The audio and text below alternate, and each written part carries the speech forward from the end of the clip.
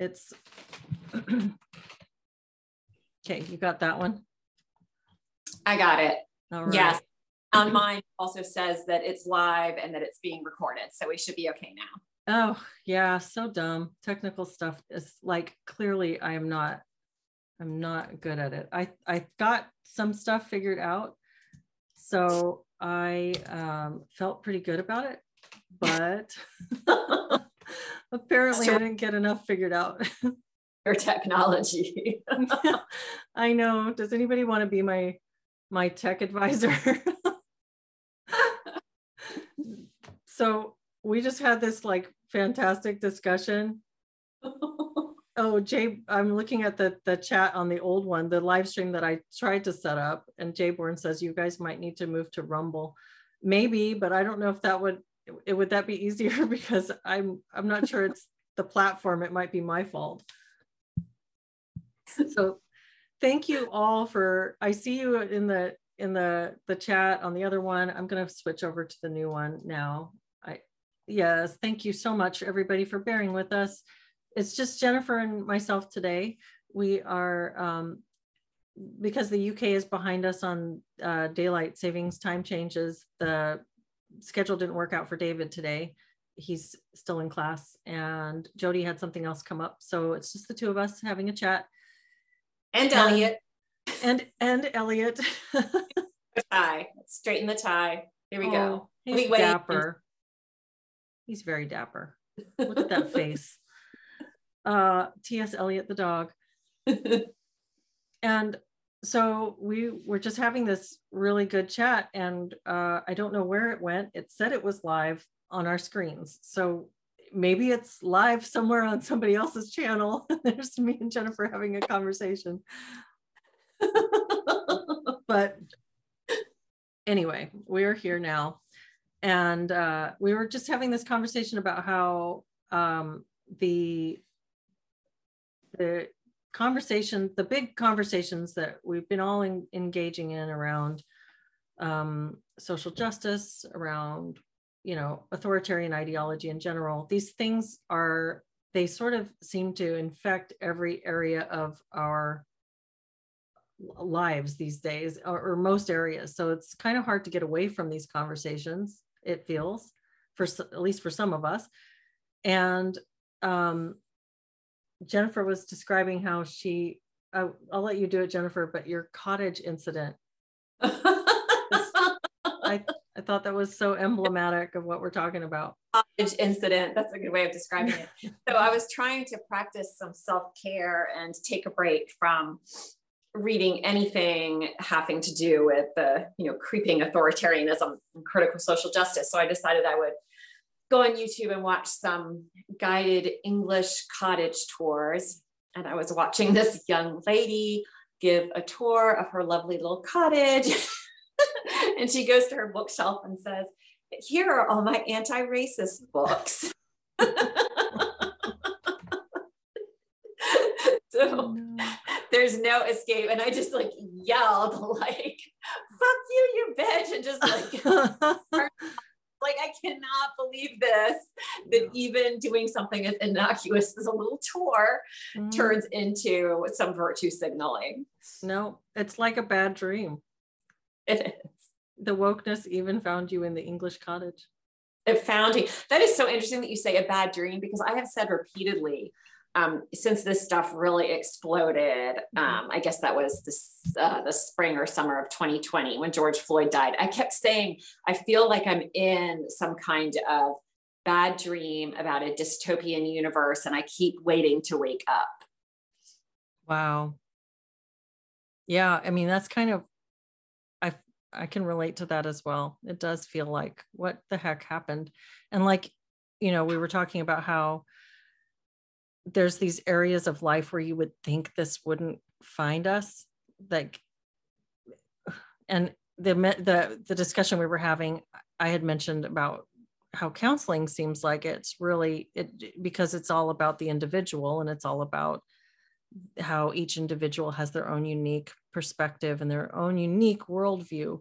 It should have been immune to collectivist, you know, presumptive racist reductive ideologies or perspectives about people. And yet here it is. And yeah. Yeah. And that really Cottage. That kills me, because I do really feel like it's such an honor to work with people and to, to hear their stories and help them. And it is very much about the individual and not about an ideology. And to have that contaminated, it's for me, it's just violating a sacred space. Yeah, absolutely. Absolutely. Let's check in on the chat. So Jay is here. Friar Pestle says hi. Gin Bottle, Deborah Knox. Jay says hi to Elliot. And Gin Bottle says, didn't the actual T.S. Eliot wear a bow tie? Did he? Oh, I don't know. I don't know. We have a book of T.S. Eliot's collected poems and plays that my boys and I like to read together before they go to bed. And That's lovely. There's a picture of him on the front cover, and I can't picture in my mind if he's got a bow tie on. And then Rib Rascal says, does Eliot go out not with a bang but a whimper? Actually, he goes out and disturbs the entire neighborhood. He seems sweet, but he's very vicious. Yeah, he's cute. His house and barks violently, angrily at other dogs. Yeah. Well, he sounds intense. It sounds like my dog. But I love that poem, The Hollow Men. And what I think is he probably licks his tongue into the corners of the evening. Like the love song of J. Alfred Prufrock. Yes. And curled once about the house and went to sleep. Yes. Now it would have been interesting if he'd written a collection of poems about dogs. I would love that. The only one I can think of is the awful battle of the Peaks and the Pollicles, together with some account of the pugs and the palms and the intervention of the great Rumpus cat. Do you know that poem? No, it sounds great. Can recommend. My kids have that one memorized. And then let's see. So Chris Freestone says, happiness is our best revenge. I like that. I do too. Yeah, CNY photo video. There they are. Hello. Sorry about our crazy. We're having a great old chat somewhere on the internet, which we don't know where that was because I maybe put in the wrong URL or something. Tracy says hi. Nice to be here. Glad you're here, Tracy. And Karen King is here. Karen King says, my counseling state board just fractured due to CRT. This happened suddenly last week. Interesting. So that you're in Washington. So I'm interested in hearing what that is, Karen. Yeah, I'd like to know more about that. Yeah, she says it is fresh. So I'm curious to see how we proceed. I hope as a board, we can actually disagree. Very interesting. I'm super curious about that. Maybe we can know more. Oh, Friar Pestle, I know we're in a bad timeline because Leslie is single. Thank you. That's very nice. So one of the things we were also talking about with how did we get there? Because it was so interesting. You mentioned architecture. That's a terrible segue because I don't remember what the linking conversation was, but we talked about how like the essence of beauty is kind of going out of so much of our modern culture. Yeah. And we were talking about how modern buildings are all just these sort of soulless, very boxy, non-aesthetically pleasing structures that are very temporary. Yeah, really disposable looking. Yeah, very disposable looking. And I was, wearing my tinfoil hat and saying that I feel like these, it feels kind of like, beauty gets us in touch with a deeper part of ourselves. And so if nothing's created and we don't have access to things that get us into touch with that part of ourselves, I think it makes us easier to control. And it makes us more likely to accept things like a social credit system, having a QR code on your phone, like they do in China, that determines if you can get into your apartment complex that day or not. Wow. that kind of thing. So yes, there's my tinfoil hat. Yeah. I hope T.S. Eliot has a cute little doggy tinfoil hat. Doggy tinfoil hat. No, I'll join that tinfoil hat party right with you. And I do think that there is like definitely an anti-life, anti-humanist aspect to all of these things, that instead of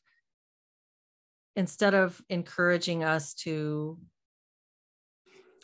find that generative, creative place within us, it's a suppressive, repressive, a shutting down of the spirit. And that I've seen that in architecture as well. And I've wondered about that. And, I feel like in a materialist culture, you would think that they would at least celebrate beautiful things, beauty in materialism, but no, it's kind of the opposite. We're seeing things become more and more less Baroque, less elaborate, less unique. Yeah, they keep building where I live in Reston, Virginia. They keep building and building and building. They're putting up all these high rises, which was not the original plan of Reston. And they build all these very expensive high-end townhouses. And the only way I can describe the townhouses is that they look institutional. They are so creepy. It's just, they're so cold and kind of sinister and foreboding looking. And yeah, there's just a real absence of beauty being created. Yeah, I'm seeing that as well here in all the new things that are coming up. And it seems like it's right in line with the same cultural elements that are telling us how we are and telling us what we think based on, physical characteristics. It's a real almost, and I know the architecture we're describing isn't brutalism, because brutalism is a very specific kind of architecture. Yeah. But that word comes to mind because it feels like it's just lacking in the ethereal. Completely. Yeah, it's an assault on the eyes. There's absolutely nothing transcendent about it. There's nothing grounding about it. There's nothing that feels historical. There's no reference to anything beyond itself. Sometimes people kind of rag on, new things being built in the colonial style, but that at least that refers to history. It refers to something beyond itself. Whereas what's being built now, it doesn't refer to anything. It is this box. Yeah. CNY Photo Video says, wow, my house is wheelchair accessible and it doesn't look institutional. That's a shame. And yeah, I think you could make things beautifully accessible. We could find ways to create things that are gorgeous and functional. And there is something like I think of the house that I lived in until not very long ago, that house that I owned with my now ex-husband. And it was built in 1905. And a lot of work would have had to have been done to it to make it accessible. It was like this tiny little A-frame craftsman. With, big front porch, lots of stairs, kind of it was a 1.5 story. So the top was the A-frame up there. And so you had the sloped ceilings, but the stairs were long and kind of narrow and a little bit steep. It would have been it would have been a lot of work to make that an accessible house. But I could see you don't have to throw away accessibility to have beauty. That's right. Wouldn't it be nice if we were all concentrating on that, on just making the world more beautiful for everybody, as opposed to focusing on dividing people with this ideology? It just away from all the things that are best within us. Yeah, I think so. I think that's well said. And I think something else that I've thought about is with the 5G towers that popped up everywhere, all over the place. Like just from an aesthetic perspective, they're hideous. Like, couldn't we have done that prettier? I don't know what that technology is. There's people who are really concerned about it. There's people who think it's no big deal. It's just communication stuff. But let's assume that it's totally benign. If it's totally benign and it's just communication technology, then at the very least, could we not have designed it to be more aesthetically pleasing instead of having, it looks like the inside of a computer, but giant, like bigger than landmarks. And these things are just sticking up with like the ugly computer parts, Oh gosh. Yeah. I'm offended aesthetically. Yeah, there's a lot of things. Oh gosh, some of the buildings around where I live are just, they're horrendously ugly, quite depressing looking, really. Some of them look sort of gulaggy and sort of what you see in like what you would have seen in the Soviet Union or something. Mm-hmm. Mm-hmm. Yeah, I could see that. So since architecture and the English cottage don't sorry, I'm going to silence. T.S. Eliot. Since those are not providing a good source of refuge from all of the stress, do you have anything that you think is a good way to decompress from it? I would say my dog, but he also causes stress. But no, seriously, I think things that that are grounding and that get us in touch with what I think of as our true nature, like spending time outdoors in nature, in beautiful settings, looking at beautiful art that points to something beyond itself, that's a window into something deeper.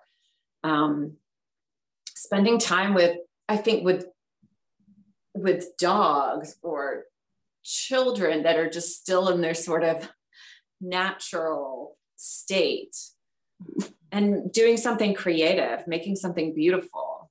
Mm-hmm. Yeah, I feel like my kids really help me quite a bit. We have a really great homeschool group, and we, once a week we get together and we have hours together in the afternoon, and nobody's really talking about this kind of stuff. It's all about more immediate family related stuff, or who's going on, what camping trip, and what did somebody's mother-in-law say, or, babies being born and how the kids are getting along with each other. And it's really grounding to kind of come back to those day-to-day things and pull your head back down from Twitter land or woke world or whatever. Yeah. Oh gosh, yes. I just want to, I don't know, eat beautiful foods and drink good wine and have nice conversations sometimes that are about something other than this. I mean, it's important to be able to have people you can talk to about it so that you're not isolated, but I think we all really need breaks. Mm-hmm. Yeah, I think so. And let's see, let's check in on the chat a little bit. Jaunty Slade says, beauty is truth, truth is beauty, that is all ye on earth need to know. Keats. That's really lovely. And Deborah Knox says, we watched a pottery show on HBO Max last night. It's a contest like cooking, like the cooking shows. Oh, wow, that's so cool. Yeah, neat. Yeah. I like pottery a lot. I don't know if I would ever be able to do it, but I think it's really cool. William McCartan says, shipbuilders have an amazing eye for detail. Yeah, there's a discussion about architecture going on here. And Chris Freestone says, I draw and paint still and give them to my friends. That's nice. Yeah, I haven't done much art lately, but I paint and draw, and I've put out a couple of coloring books, and there's a cafe locally that actually has a bunch of my art up, a bunch of my oil and watercolor paintings. Oh my God, I did not know that about you. That is so cool. Oh yeah, that's been a big part of my life for a long time, but I haven't, since my move, all of my art stuff is just packed up in the closet. So haven't kind of pulled it out to do it. The thing that I used for the logo on all my Radical Center stuff is an oil painting of mine that's actually hanging in that cafe. But cool. Yeah, that is a real source of recharge. And like you were pointing out earlier, that creative energy, that it feels like this is exactly the opposite. All this authoritarianism, it's like that's exactly what it is, right? It's putting things into a box and instead of expanding. Yeah. And expressing.